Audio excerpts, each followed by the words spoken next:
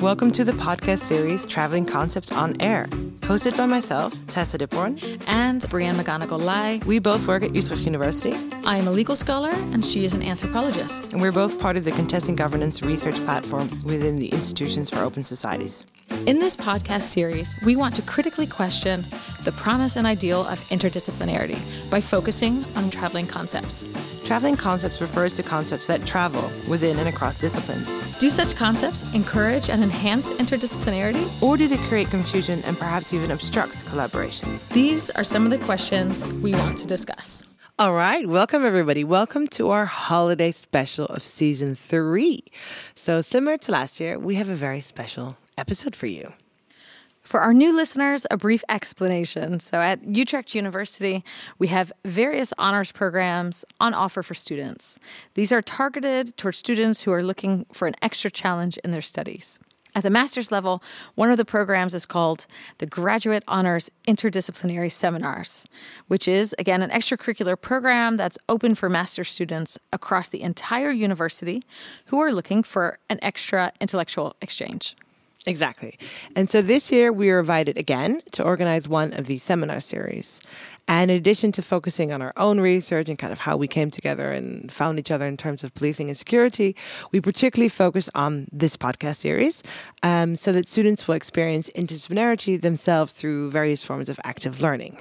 So after listening to 2 past episodes and undergoing a pressure cooker, each pair of students from different disciplines selected an episode to discuss and then came up with their own concept to make an episode together.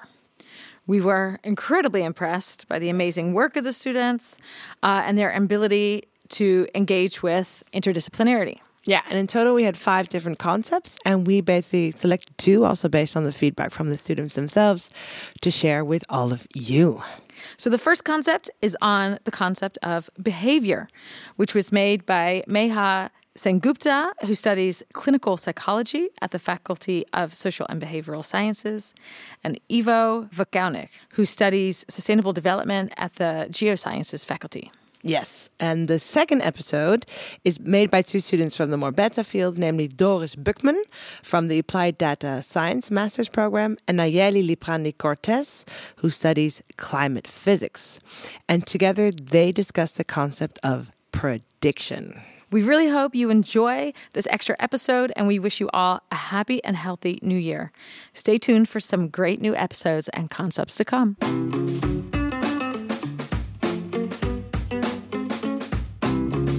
Hello, everyone, and welcome to this special student edition of the Traveling Concepts on Air podcast. My name is Doris. And my name is Nayeli. And today we're going to be talking about prediction. And we're going to be talking about what prediction looks like in both of our disciplines. Yeah, so I am doing my master's in climate physics. And I'm doing my master's in data science here at the University of Utrecht. Okay, so Doris, what are predictions for you? What are predictions in data science? Good question. Prediction is a very essential part of data science, and we often use machine learning to do that. That is when we train a model on a set of training data, and we let it find patterns in the data. And when we have those patterns, we apply it to newer data and see how well could we predict that data. So using what we know about today, what is tomorrow going to be looking like? And one thing that I find very interesting about how this process of prediction works in data science is how little it's concerned with explanation. So when we study some sort of real-life phenomenon, we really want to know, we have 2 variables. How does variable X impact variable Y? How much does it impact variable Y, and how does this process work? It's a very basic mechanism of science. But when we use machine learning to do predictions, the how is not really that important. Well, it can be, but for the actual machine learning itself, not necessarily. There's no really inherent quality that the model can have other than how good the predictions are. So we fit this model, we train it, we use some test data to see how good the predictions are, how much they correspond to reality. We pick whatever is the best, and then we just go with it.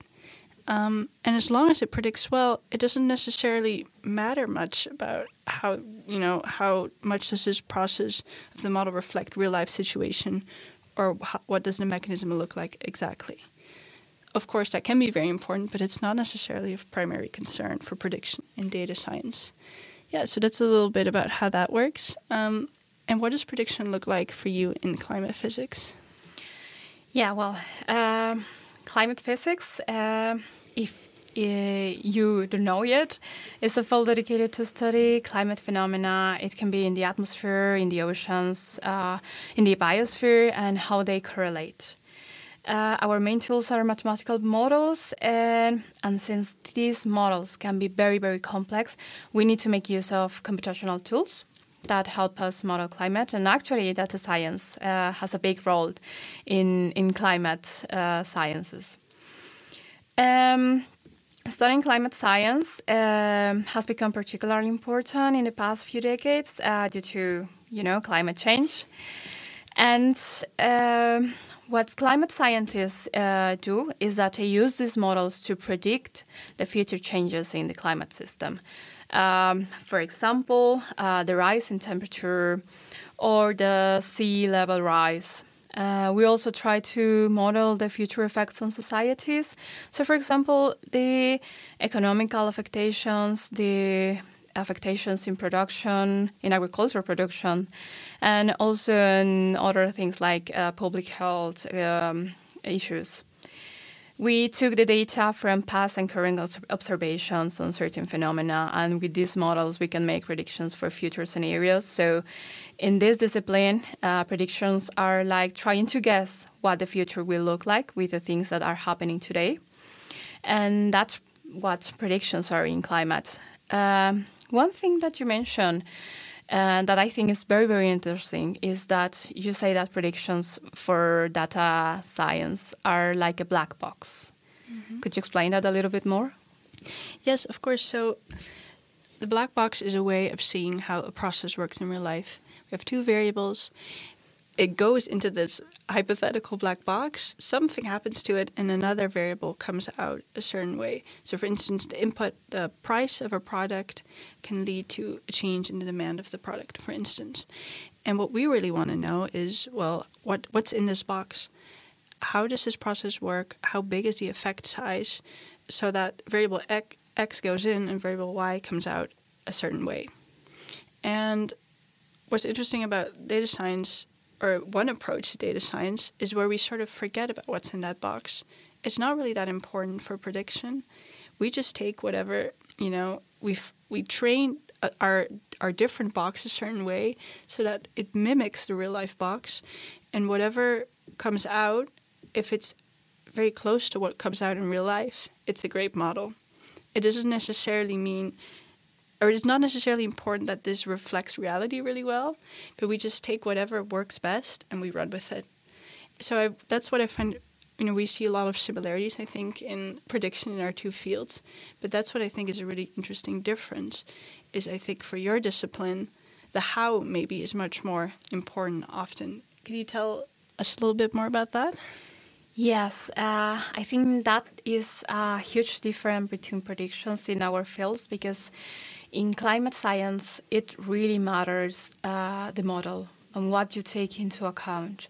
So when we're trying to model the future, it is really important that we put very accurate data, and that this data can reflect what the future will look like. So it's really important to know what are you taking into account, because, for example, when you have a bias estimation, you need to know why, and you also need to be able to explain what is the outcome and why does it look like that. So the model is really important, the data is really important, and we really need to know what is happening in order to understand what will happen in the future.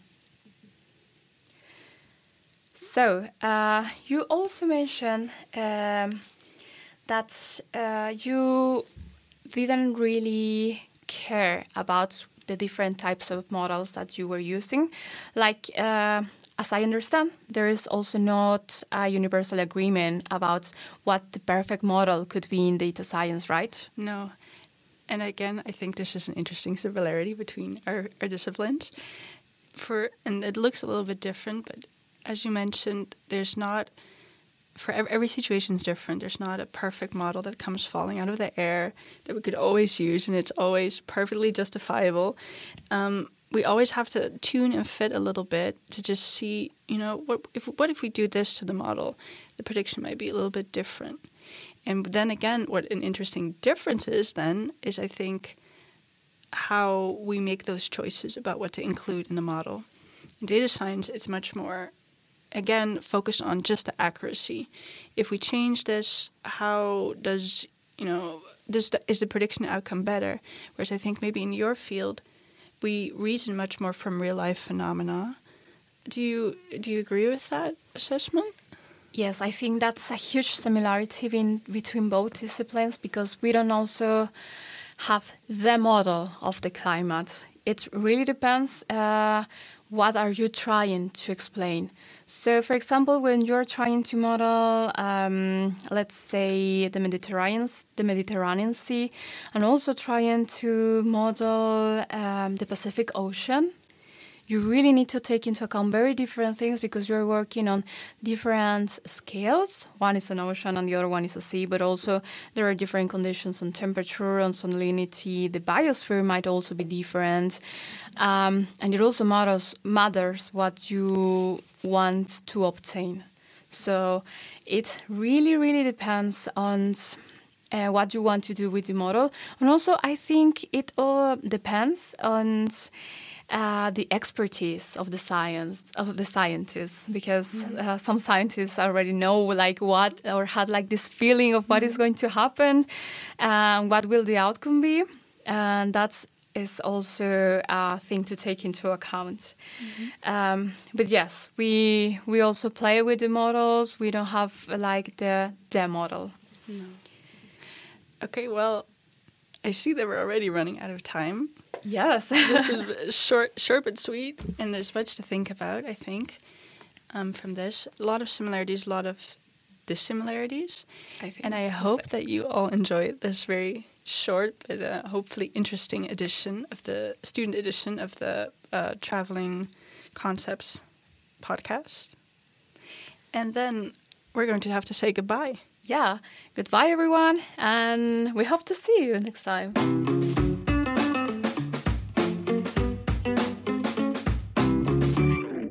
Hi everyone, and welcome to this session of Traveling Concepts.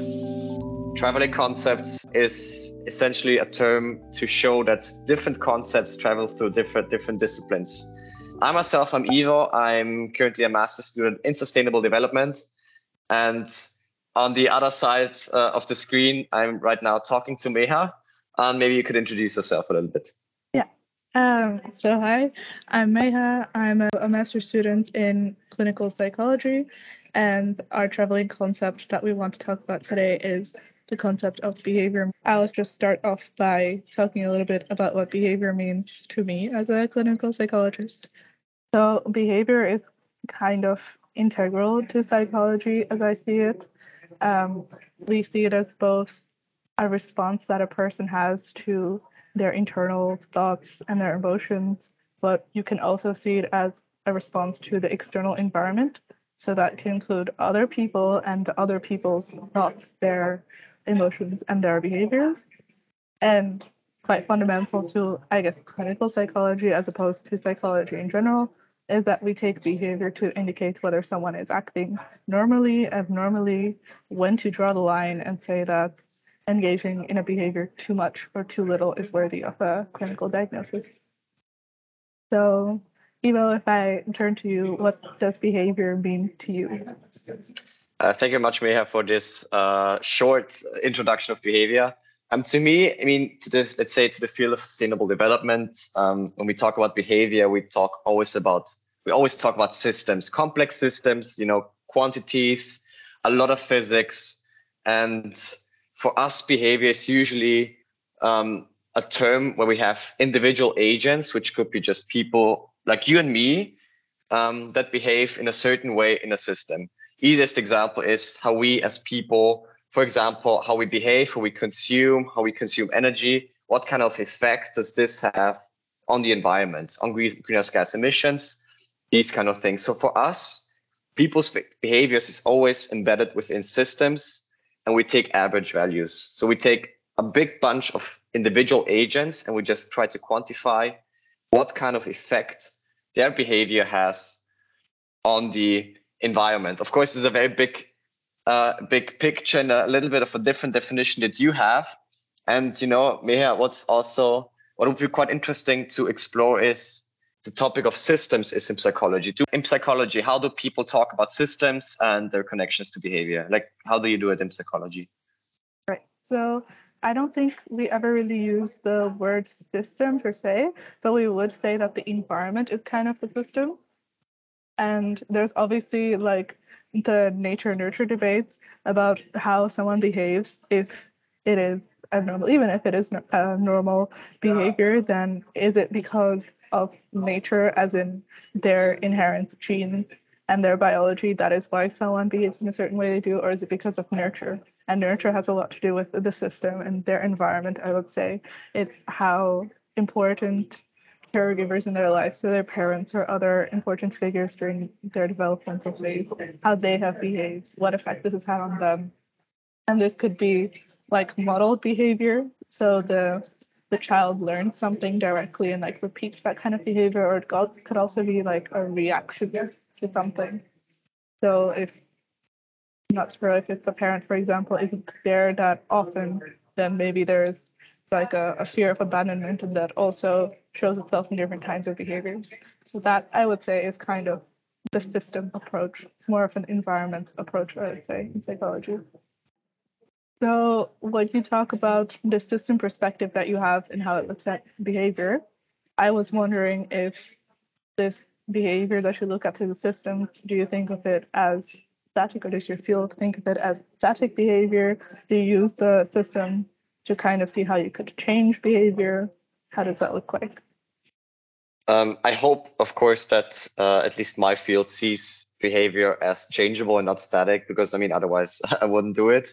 But the thing is, I just remember when we had the systems dynamics course, and then I saw, I was sitting in front of a PC, and there were all these simulations, it was just simulating behavior of people in a system. And then you saw some patterns emerging, which is, of course, quite interesting to see. And then you could fidget around with some numbers, a little bit. You can increase their likeliness to buy a certain product a little bit. You can increase or decrease their carbon emissions a little bit. And what you saw by just fidgeting around with some parameters a little bit, you saw that the whole system was changing quite profoundly. So at the end of the day, which is something I found quite amazing, is that when you have a lot of individual agents in a big system, a small and a slight change in the behavior has huge effects on the whole system. It has detrimental effects on the whole system, and it just changes completely how it looks like. And that's something I always wondering if that's also something that you have in psychology, like whether a small change in a person's behavior can have a big effect on it. I would say from a therapy perspective, there is definitely this notion, especially with certain treatments. For example, if you are treating someone who has depression, and they're called behavioral activation, and the entire point is to make small changes in someone's day-to-day routine. So it might seem quite silly to someone who's not in that position, but it could be the difference between, say, scheduling into someone's agenda for Monday to Friday that in between their workday, they go outside and they take a walk, or they call a friend. It's a very, very small thing, but it's the idea that you increase in small increments things that bring a person energy, things that makes the person happy instead of things that the person has to do to survive. And yeah, this is quite an effective intervention. So in that sense, there is this notion that a small change can lead to quite a big difference.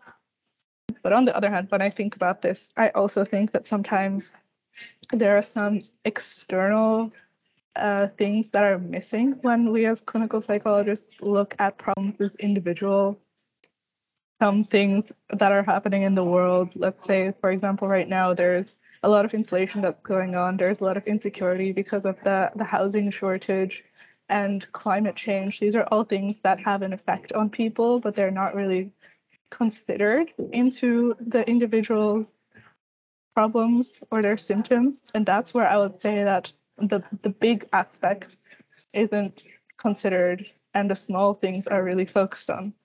So I was wondering how that looks like for you in sustainable development. Unfortunately, also, I think as bleak in a way, because again, just coming back to the initial example, we just always talk about the effects of individual agents' behavior. I just keep saying about agents because it's just the expression we use. But we always talk about how an agent influences the environment. But quite interestingly, we never really discuss the effect that the environment has on the agents themselves, on their behavior. Which is, also quite a research gap or quite a knowledge gap in my view, because I think you cannot, just separate those two entities. And I think this is quite interestingly is just also that maybe there's also a gap that both have in a way.